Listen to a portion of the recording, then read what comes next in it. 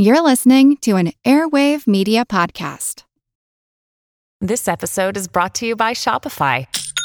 Forget the frustration of picking commerce platforms when you switch your business to Shopify, the global commerce platform that supercharges your selling wherever you sell. With Shopify, you'll harness the same intuitive features, trusted apps, and powerful analytics used by the world's leading brands. Sign up today for your $1 per month trial period at shopify.com/tech, all lowercase. That's shopify.com/tech.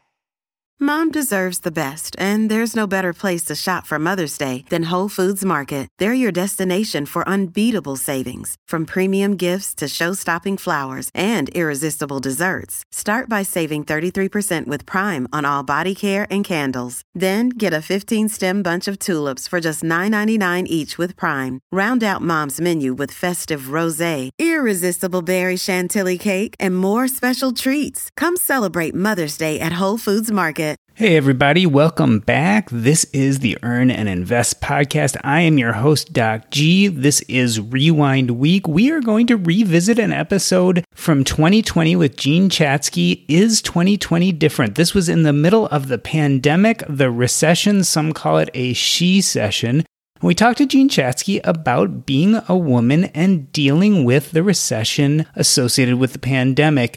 It has now been a year, and yet we are still facing some of the same problems. So it'll be interesting to listen to her take and compare it to where we are today. In the second half of the show, we talked to Tori Dunlop from Her First 100K, and we discuss with her going viral on TikTok. She has done it many times since and has become a TikTok and Instagram sensation. She just started her own podcast recently. Take a listen to our interview. I hope you enjoy it. Hi, I'm Jean Chatzky, and this is the Earn and Invest podcast. My mother convinced my brother to stay home. He was 10 years old, and it didn't take much wrangling to get him not to go to school. You see, he wasn't sick. The reason why she wanted him to stay home was so that he could get the mail. And so he waited, and at 1 o'clock it arrived, and he leafed through the letters and found the important one and called my mom at work. She had just started in a Big Ten CPA firm. As he opened the letter to her CPA exam, he started reading carefully at the top. And she kept trying to hurry him through to get to the bottom. And eventually he read off the most important part. Section 1, passed. Section 2, passed. Section 3, passed. She heaved a huge sigh of relief.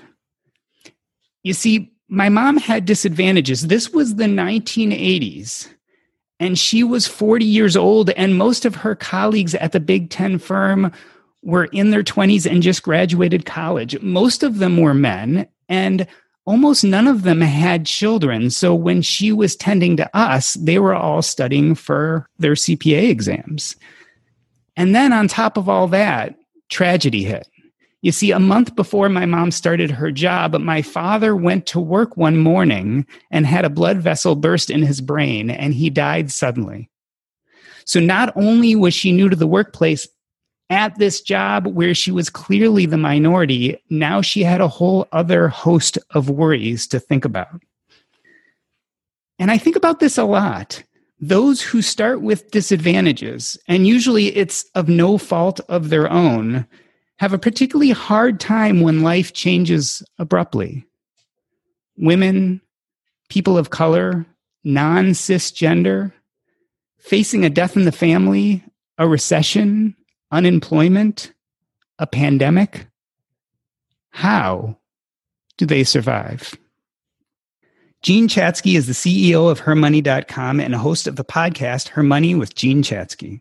The financial editor of NBC Today for 25 years and the financial ambassador for AARP, she appears frequently on CNN, MSNBC, and was a recurring guest on The Oprah Winfrey Show. She is a New York Times and Wall Street Journal bestselling author. Her latest book is Women with Money, The Judgment-Free Guide to Creating the Joyful, Less Stressed, Purposeful, and Yes, Rich Life You Deserve. Jean, I'm so happy to have you on the show today. Thank you so much for having me. And I'm so sorry about your dad. You know, it was a particularly hard time, and only as an adult do I really appreciate what she must have went through, not only as a single mother, but as a woman in the workplace in a very male-dominated field.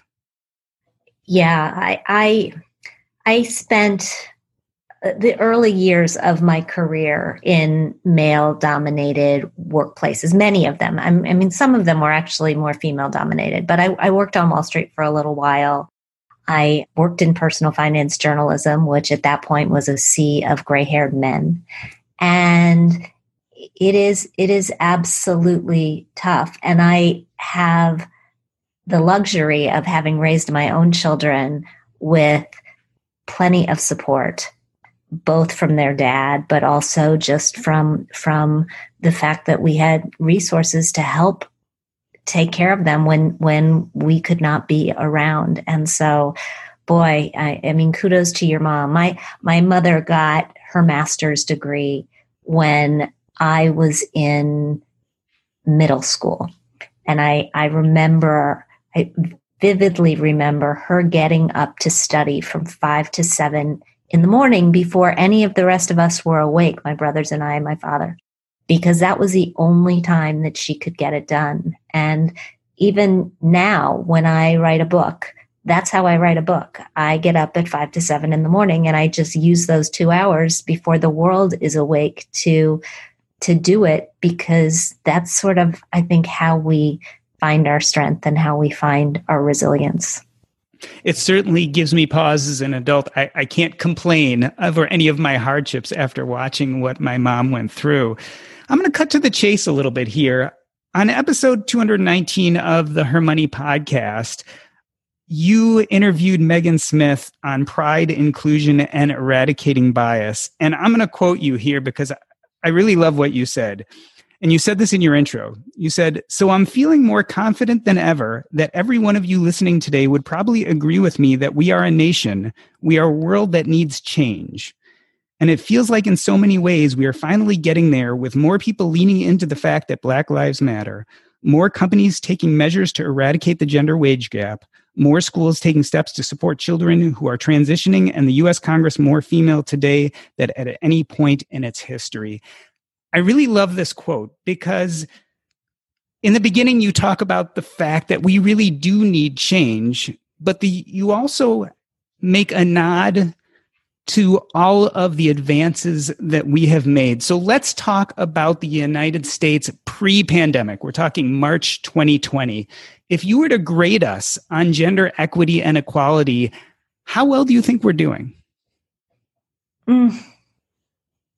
I don't want to give us too low a grade because I feel like that could be demoralizing and stop positive action in its tracks.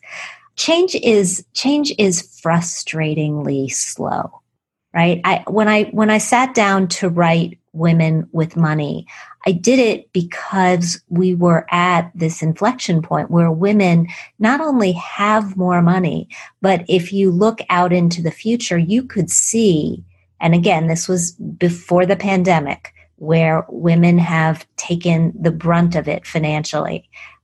But you could see there was this point, not too far in the future, where women were going to have most of the wealth across the world, and where even though it was going to take years and years and years and years to close the gender wage gap, we were making significant progress. And so, I don't know, B minus, maybe C. I don't want to go lower than that because I do feel like the millennials before the pandemic pushed us along. The millennials were really pushing us along and getting us to talk about salary and to be more transparent and to really help each other.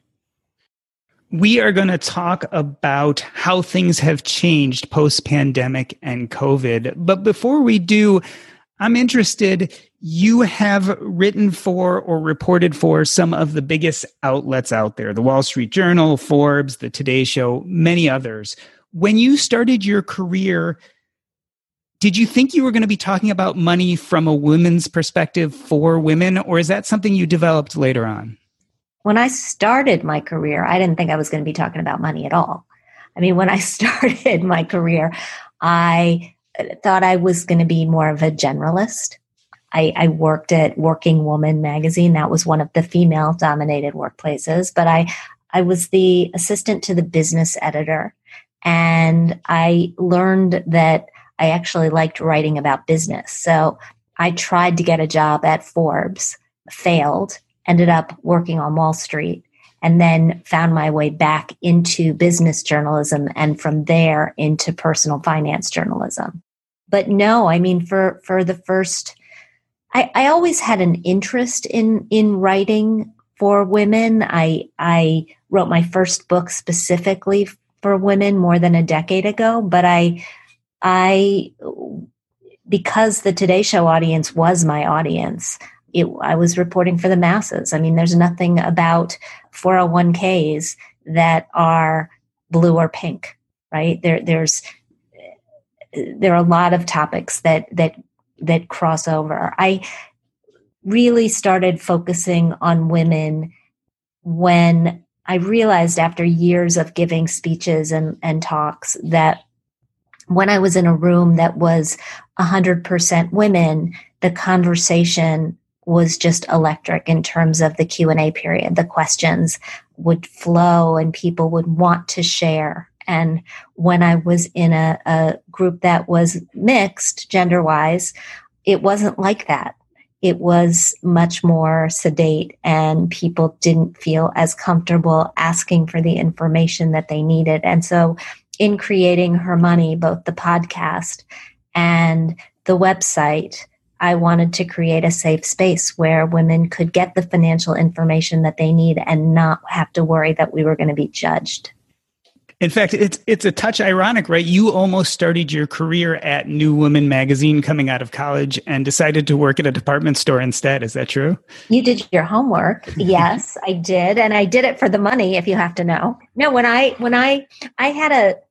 had a journalism full resume in college. Like you would look at my resume in college with internships after internships, and it was clear exactly where I was going to go. But I went to a school that was very professional, where there were a lot of executive recruiters coming to interview students. And so I just dropped my resume in a couple of boxes and went on some interviews, and I was offered a job at New Woman magazine in New York for $12,000 a year as an editorial assistant, and offered a job as an associate in the training program, management training program at G. Fox in Hartford, Connecticut, which was a department store, for $24,000.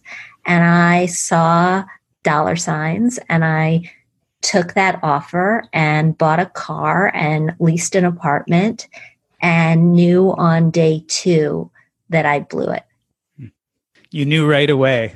I knew right away. It took me 3 months to sublease the apartment and extricate myself from the job and find another job in New York, which ironically only paid $11,500 a year.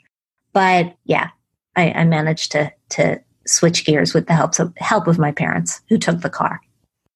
So I want to transition to what's happening in the world today. You gave us a grade on pre-pandemic gender equity. You said B-. Let's talk about what's happening with all the economic, social, and political upheaval. Has that affected that grade? Has it gotten worse, do you think, in the last few months? Yeah, absolutely. They're calling this a she session. And there's a really good reason for that. If you look at the statistics, and I had help pulling this together, we have, so we publish 2 new pieces of content or more every day at Her Money. And one of our writers, Diana Yoakum, pulled together just the statistical story of how this pandemic has impacted women. And women have suffered 54% of the job losses. The unemployment rate is much higher for women than it is for men overall. We are in the more vulnerable jobs, the more vulnerable industries, retail, hospitality, education, health services. When you look at the percent of people, I mean, I'm sure you've discussed on this podcast how this is a strange recession, in that when we went into it, we thought it was going to be, or we hoped at least it would be, a V-shaped recession. Then it looked like maybe we were going to have a W with a couple of dips.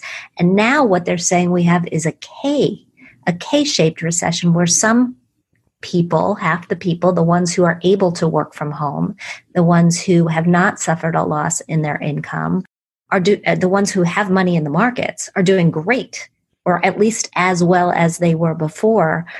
And the others are just suffering, and so much more so since the $600 in federal unemployment benefits went away.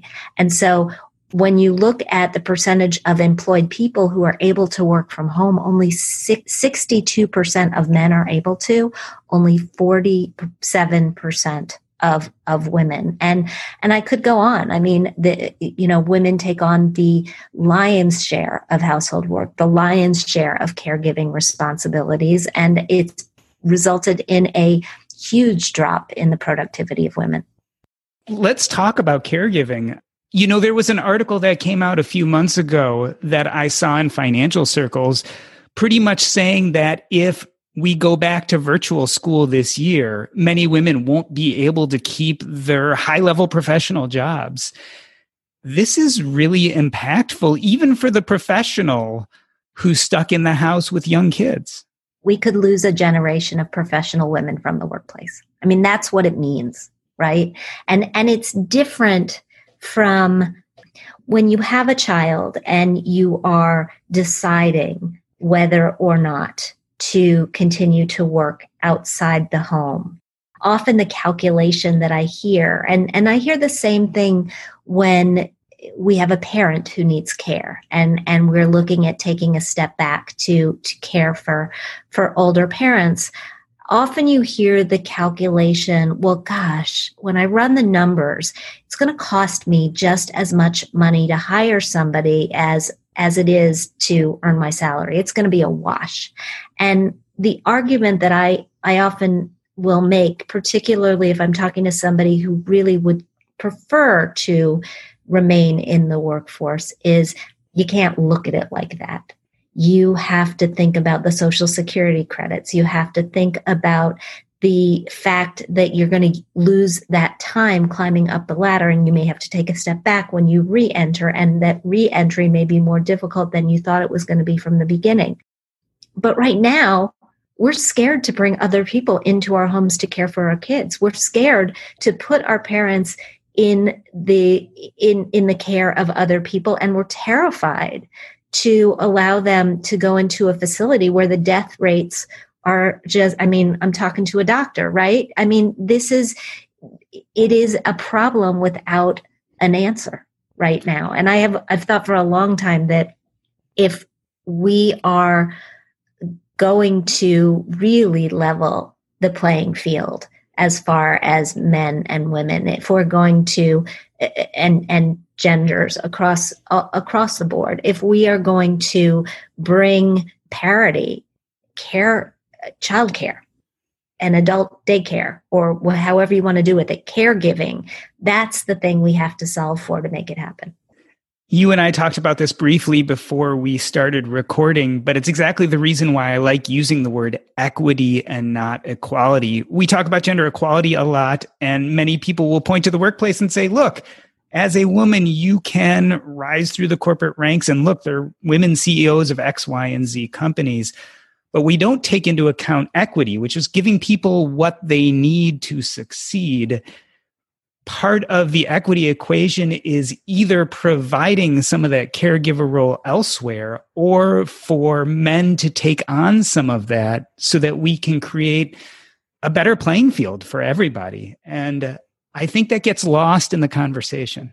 Yeah, absolutely. I've been searching for maybe 2 years now for this brilliant column, and I'm a really good searcher on Google. Like I am a crack searcher on Google, and I cannot find this story. So if anybody hears it and knows what I'm talking about, please send it to me. But there was this column written by a guy who had gone with his wife to Canada, where she had gotten a job as a magazine editor.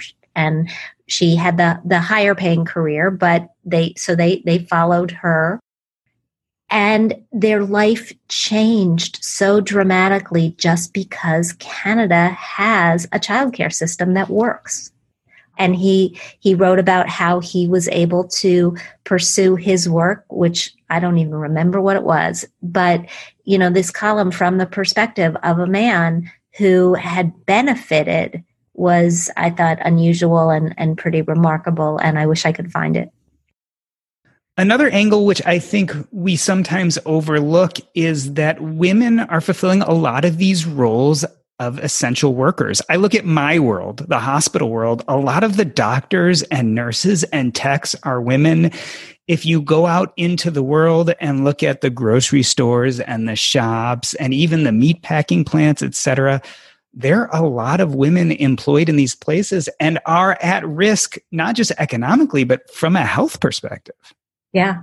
Yeah. No, I mean, I certainly don't have all those statistics at my fingertips, but I think you're absolutely right. And we will just have to see how that shakes out as these businesses and industries, as the world starts to come back. But I do think it's important to point out, we can't talk about how this is affecting women without talking about how much worse it is for women of color. Black women are bearing the brunt of this. Latino women are bearing the brunt of this. It is, it is far, far worse for them than it is for women overall. And it's bad for women overall. A few moments ago, you mentioned some of the burdens of caregiving, lost Social Security, but there's also this fact of losing your place in the corporate structure. It's easy for us to look at what's going on right now and say, okay, at some point the pandemic is going to resolve and everyone's going to go back to work and everything is going to be okay. But there are long-term effects of what's happening to now, especially for women in the workplace. Yeah, I think we're at this strange inflection point where we're thinking about whether things like continuing to work from home for good will be possible. I mean, I think there's a lot of good that can come from having some more flexibility. I think the fact that perhaps we'll be able to choose to live in places that are less expensive, that offer more in the way of space and resources. Having grown up in the Midwest, I'm all for that.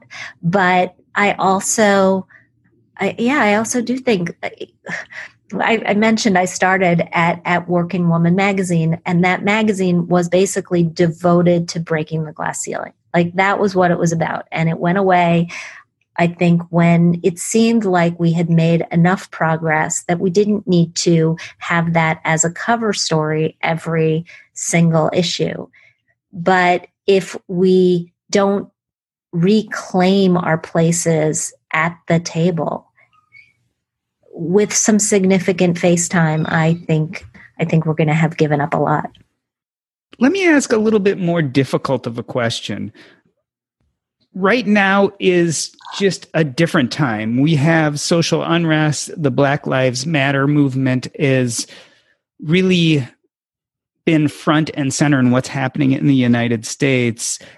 How do you think these movements have either complemented or taken away from the gender equity movement? Is it a good thing to have all these other movements going on at the same time? Yeah, absolutely. I think just like you can't talk about health and finance separately anymore, I think this is all it's all part of the same problem.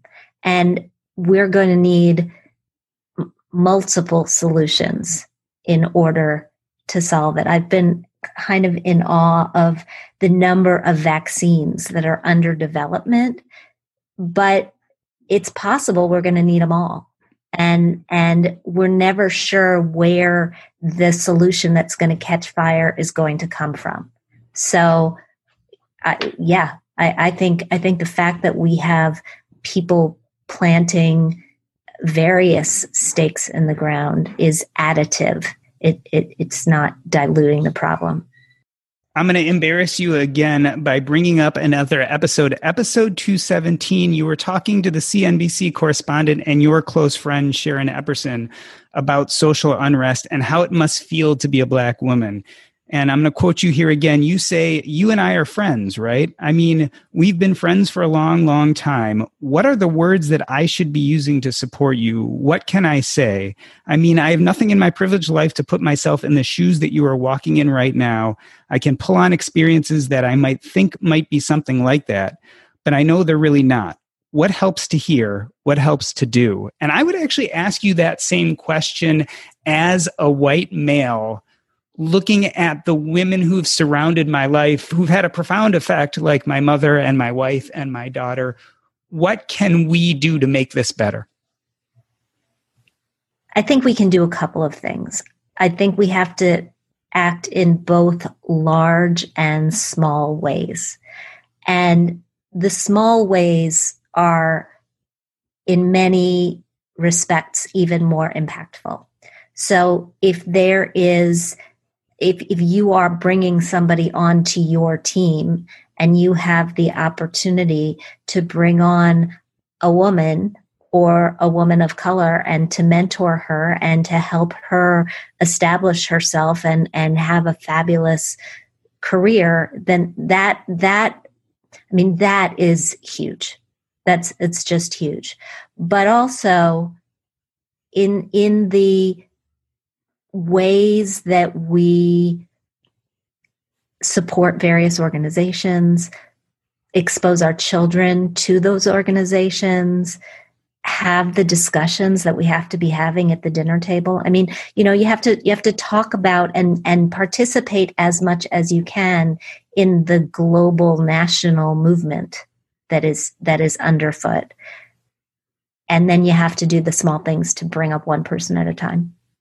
Yeah, I think back to my mom's trajectory, and it was a rarity that someone in her position would have been even hired to a Big 10 accounting firm back in the early 1980s, being 40 years old and having children. So there was a subset of people who definitely gave her a chance and decided to move away from the grain and do things differently. And I'll forever be thankful for it.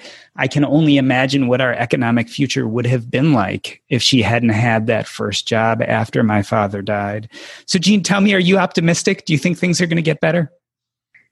I'm an optimistic person in general. I'm pretty nervous right now about the world between now and January. I think that whichever way the election goes, we are going to have social unrest and we're going to have turmoil. And as a mom, I worry about the safety and the security of my kids and my nieces and my nephews and my community. Long term, of course, I'm optimistic. Long term, I think we will get through this as we've gotten through so many other terrible situations. But I do very, very much worry about the huge section of the nation that is in the lower half of that K. I mean, because of the $600 that made its way through federal stimulus into unemployment paychecks, they haven't felt the recession until now, and they're going to feel it, and it's going to be awful. And so I hope Congress can get its act together to get some more stimulus out the door until we figure out how to fix this health problem.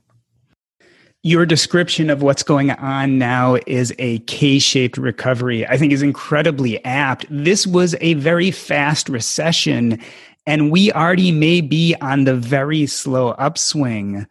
But if you're on that upper part of the K, you may have no idea what it's like to be out there in the world on the other side.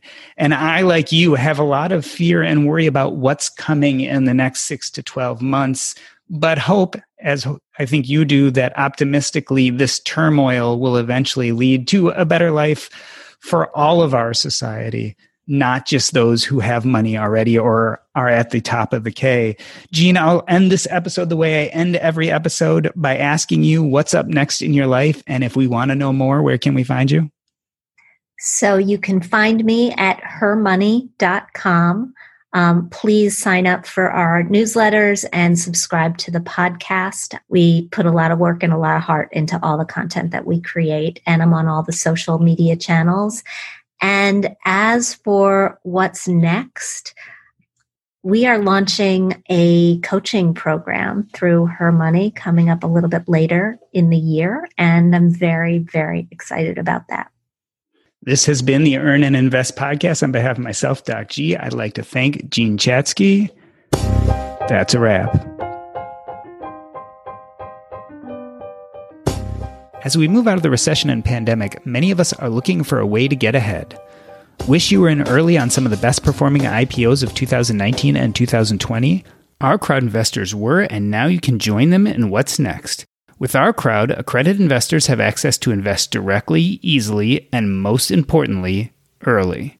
Our Crowd investors have benefited from Our Crowd companies IPOing like Beyond Meat or being bought by companies like Intel, Nike, Microsoft, and Oracle. Our Crowd's investment professionals leverage their extensive network to review some of the most promising private companies and startups in the world. Their in-depth due diligence includes meeting with management teams and generally comprehensive vetting of deals they decide to make part of their own portfolio. Today you can join Our Crowd's investment in Safara, an unprecedented innovator in the rapidly growing multi-billion-dollar connected mobility market. Safara's mobile platform uses AI and behavioral science to reduce risk, save lives, and ensure accountability for companies and their employees. You can get in early on Safara and other unique opportunities at ourcrowd.com/EAI.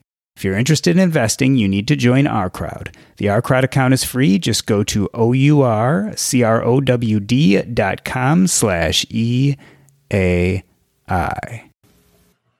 So I am so excited. We have Tori Dunlop here from Her First 100K, which is a platform. And I do say platform because we're really talking about a blog and courses, and she's on almost every social media channel. A platform which has helped 350,000 women, yes, 350,000 women negotiate salary, pay off debt, and build savings and invest. I'm so happy to have you here. It's Her First 100K, but I feel like we should redub you Her First 60K because we're talking about how much money she made on TikTok in the last 6 weeks. Tori, welcome back to Earn and Invest. Thank you so much for having me. I'm so stoked to be here. This is such a great conversation. One is I am 47 years old, so it takes me a long time to get onto new social media channels. Tell me a little bit about what TikTok is. If you had to describe it in a sentence or two, what is it? Oh gosh, a sentence or two might be difficult, but I think it's obviously a social media site, but I have never seen a social media site quite like TikTok. So if you didn't know, my background is actually in marketing. So before I became Her First 100K, before I started that business, my 9-to-5 was in social media marketing. And so I was on all of these platforms, both as a consumer and as someone who was, trying to grow a business or trying to grow brands. And, I've spent a lot of time on Facebook, lots of time on Instagram, but I've never seen something exactly like TikTok. And TikTok, you're posting either 15-second or 60-second videos. A lot of it is either aspirational content or educational content. And I think for one of the first times, we're really seeing more people consuming content on this platform than creating it, which means if you're a creator, it's a really good time to be on TikTok. So I've never seen growth in a platform like TikTok. It took me about 3 days to do on TikTok in terms of followers, what it took me 3 years to do on Instagram. So the growth there is staggering. The algorithm is super specific to the individual. And it's just, I think, a really fun, creative platform. I think it's almost more of like an entertainment platform than a typical social media platform. One of the things someone who's a little bit outsider to TikTok notices is the first thing you see are all the music and dancing.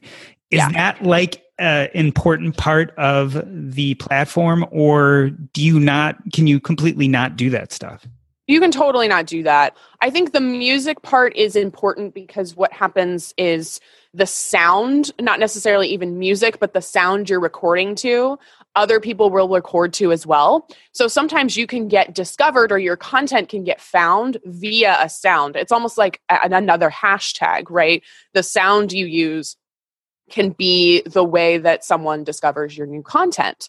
And so I think, again, there's something about TikTok where it either has to be one of three things. It has to be entertaining, meaning it's somebody like doing crazy stunts, or it's really funny, or somebody is singing and they're really great, or it's educational, and that's really what I'm trying to do, where, it's a vegan chef teaching you a new recipe or something like that, or, my own content about personal finance.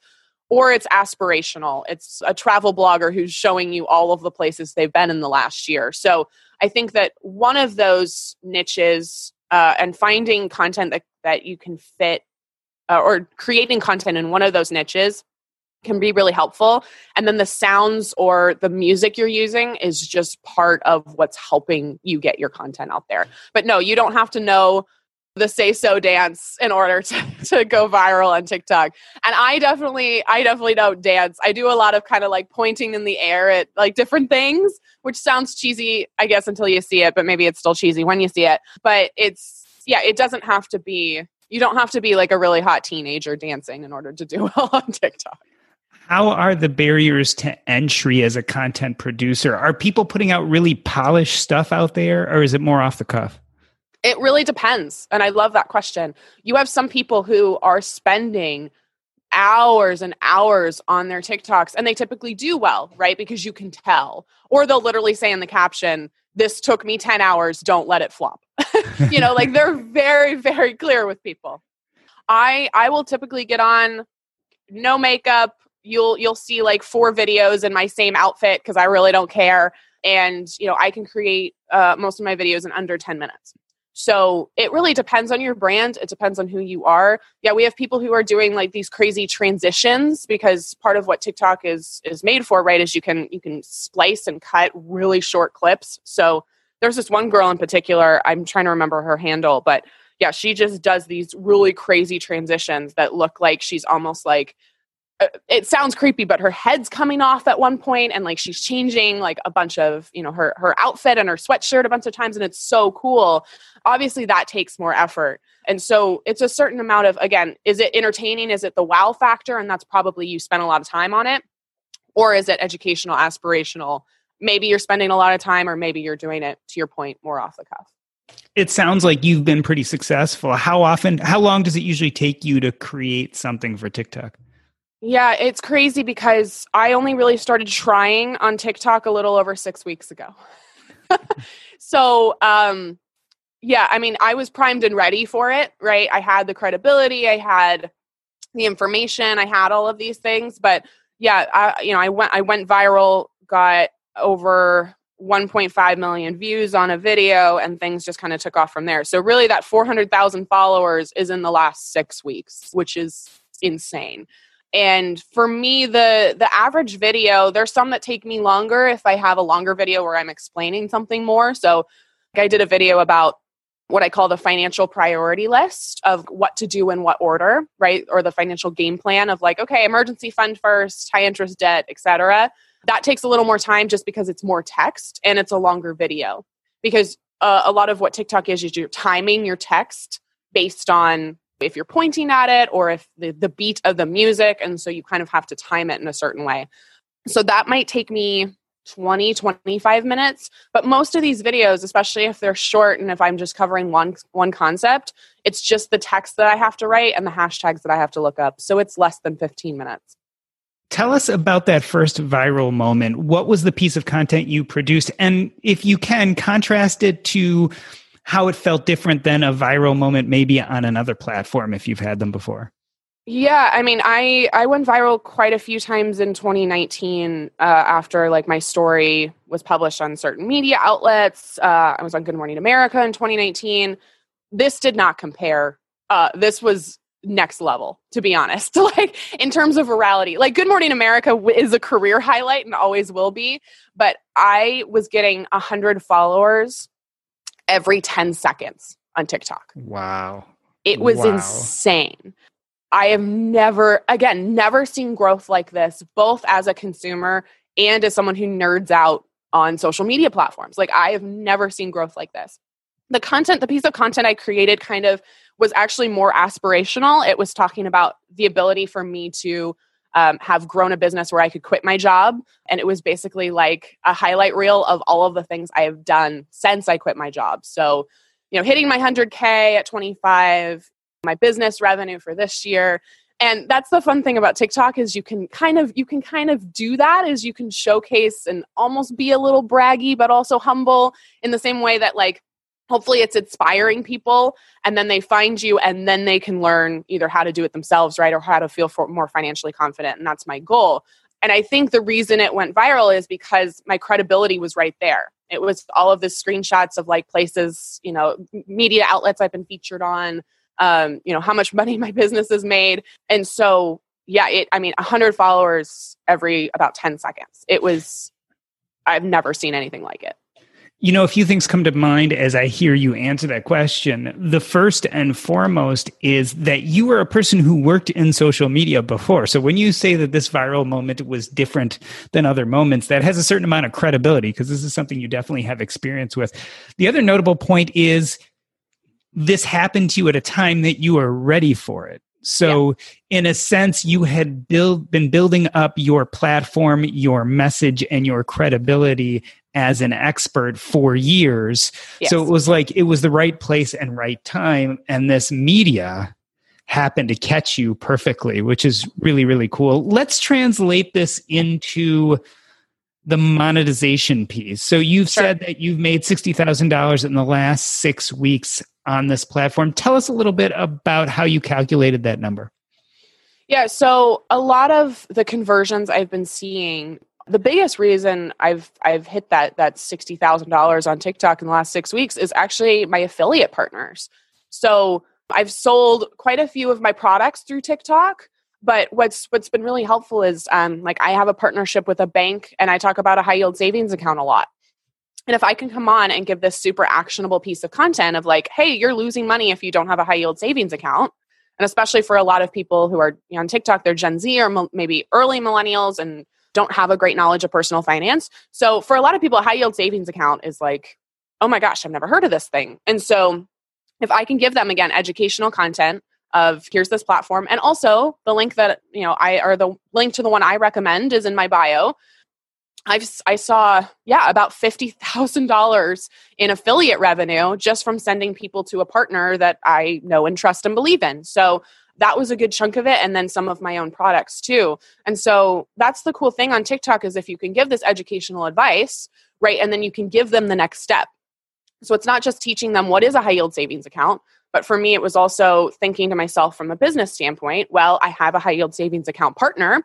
So if I can talk about this thing that's going to be helpful and then link them to the one that I recommend, if they go through that link, amazing. I've just made some money. And if for whatever reason it doesn't work out, well, they just learned something, right? If that partner is not right for them, they'll find another one that works. So yeah, it was, again, pretty incredible to see. I think I get about $100 to $125 per conversion on that high yield savings account. And again, what is that? 60,000 divided by that. So we had quite a few people sign up for a high yield savings account through that link. Yeah, let's contrast this to something like YouTube, where the monetization is built in, and after you get a certain number of subscribers, you can insert ads, etc. These were pre-existing revenue streams that spiked because of the increased number of followers and people who are now aware of your platform. Yeah, and TikTok actually does monetize as well, which I don't think a lot of people know. So they have what's called a creator fund. So it's more about your likes and views in TikTok. There are ads in TikTok, but I don't think right now a creator can get revenue directly from an ad reel. But yeah, if your video goes viral, like I had a video go viral again 2 weeks ago, and normally I probably make about $15 a day on the platform through the creator fund. I think I made $70 that day. yeah, there are ways that you don't have to just promote your own content or promote, a service or a product. You can also make a little bit of money through the platform as well. Now, before everyone goes and races off to TikTok to further their monetary gain, there are certain groups of people that utilize TikTok and others that don't. So for instance, I'm a 47-year-old male. That is not the first place I would naturally go. It sounds like TikTok fits your avatar, so to speak, the type of people that you're speaking to through your different forms of content creation. Yeah, so it's very much in my customer persona of a young woman in her 20s or 30s who is, viewing personal finance as a form of protest and a form of activism. And so financial feminism, I think, does really well on TikTok. I love that you bring this up, though, because as a marketer, I saw so many past clients or, so many of the brands I worked with in my career scramble to be on this new platform, right? Snapchat. We have to be on Snapchat, right? And we have to be on Pinterest and we have to be on Reddit and we have to be everywhere, right? And what happens, of course, is that especially if you're a solopreneur or if you only have one marketing person, and I was often the team of one marketer, you can't do well on all of these platforms if you're trying to be everywhere, because then you're doing 25% as opposed to 100% on one or two platforms. So if your audience is not on TikTok, there's no reason to be, right? If your audience, to your point, is men in their 40s or 50s, they're probably not on TikTok. They're probably not there. But that doesn't mean don't look into it. Figure out, is your audience on TikTok? There's a lot of content actually that, again, is not just hot teenagers dancing. There's a lot of content that is for other people. And again, I think we're at a really interesting time where it's still new enough that more people are consuming than creating. And there is, I think, a little bit of a barrier to entry in terms of shooting. I've never seen. And now Instagram Reels has kind of copied this concept. So if you've done an Instagram Reel, you can probably do a TikTok. But the reason why I actually waited for as long as I did is I didn't understand. I didn't know how to shoot a TikTok. I didn't know how to go about doing that. And so if you do want to get started, just start, get your hands dirty, start putting stuff out, even if it isn't good, and then you can figure it out as you go. It definitely also speaks to the point that if you really want to decide if this new social media offering fits your needs, you really have to be a user to start with. You have to kind of delve into it and say, does it meet my needs? Are my people here? And then you can jump into content. And one thing people don't realize is it's such a fast-paced moving world nowadays that you can kind of fumble those first few content productions. They don't have to be perfect. Sometimes it's just jumping in and starting. I have, I think 6 or 7 videos that I just made because I thought they were funny and they had they were not related to personal finance at all. It was me just kind of trying stuff out. And really, I was a consumer on TikTok for over half a year before I, quote, started trying. So I think that actually really helped me. I started to understand what worked on TikTok, what trends were, how people consumed content, because I think it is a very particular platform in terms of just the culture of the platform, I think is a lot different. And you talk about fast paced. I don't think there's a faster paced platform, to be honest. It's super fast. And the other interesting thing too, is that the lifespan of a tweet is about 17 minutes on average. I had the one that went viral a couple weeks ago, was 4 days old when it blew up again. So that's the other interesting thing is, you can have quote unquote older content that can still do well, as opposed to potentially these other social media platforms where I think an Instagram post, the average lifespan of that's a couple hours, 4 to 5 hours.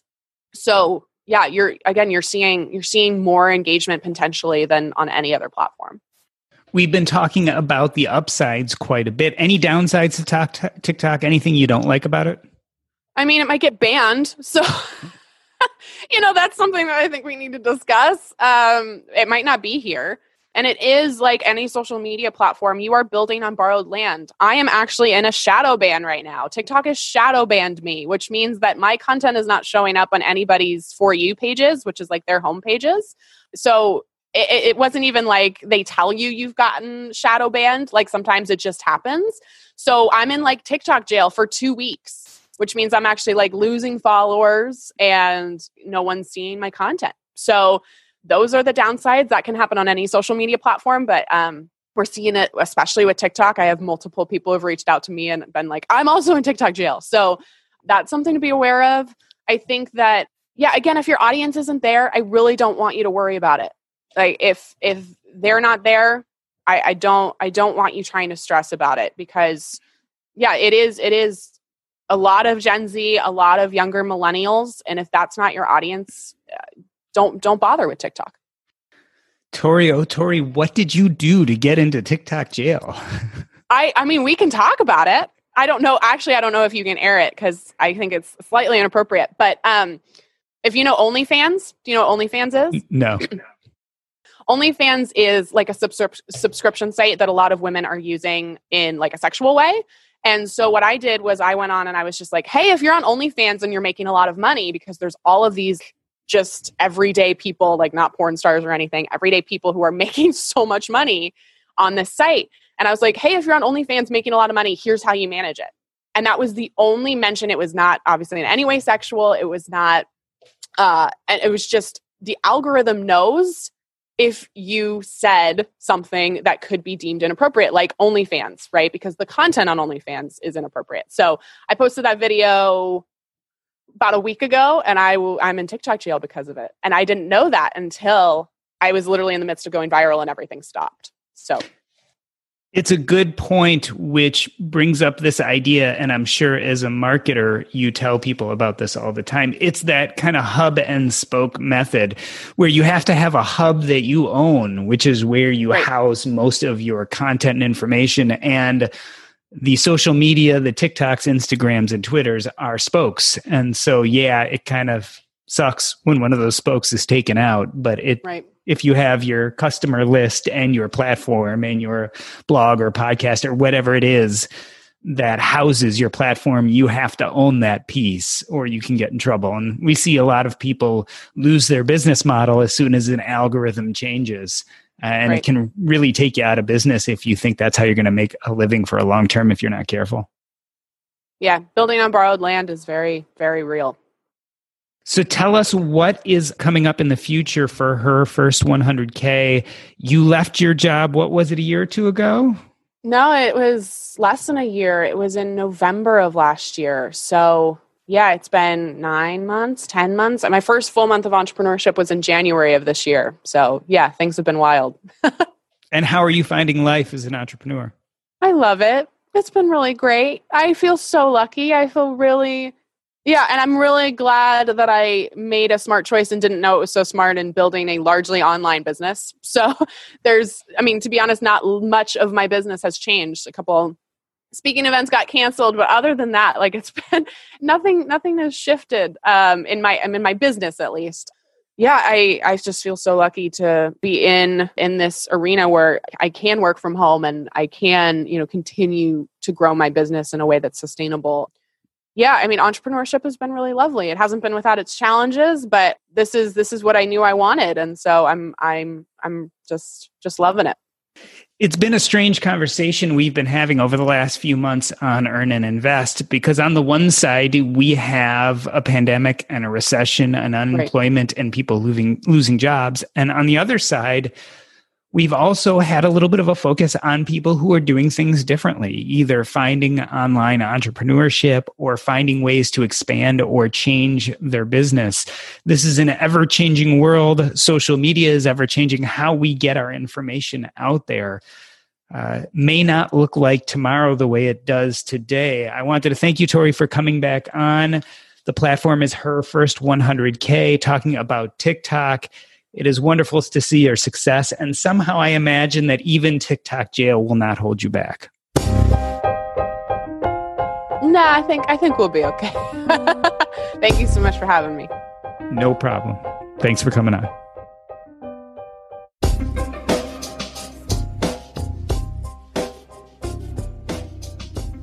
Hello.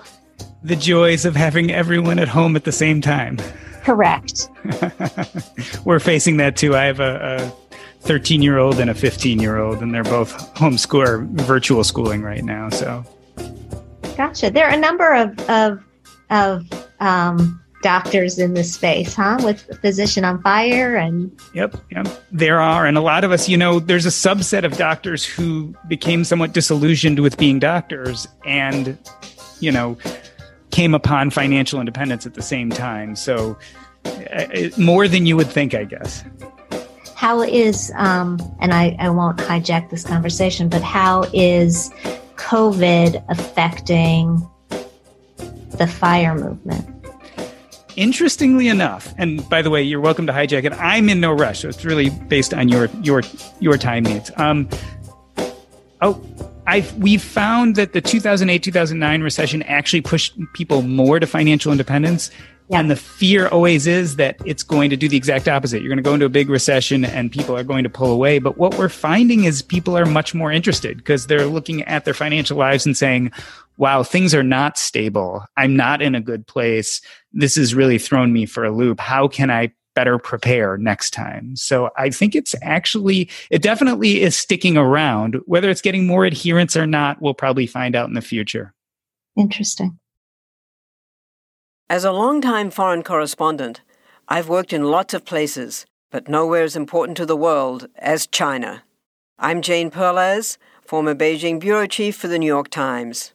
Join me on my new podcast, Face Off, U.S. versus China, where I'll take you behind the scenes in the tumultuous U.S.-China relationship. Find Face Off wherever you get your podcasts.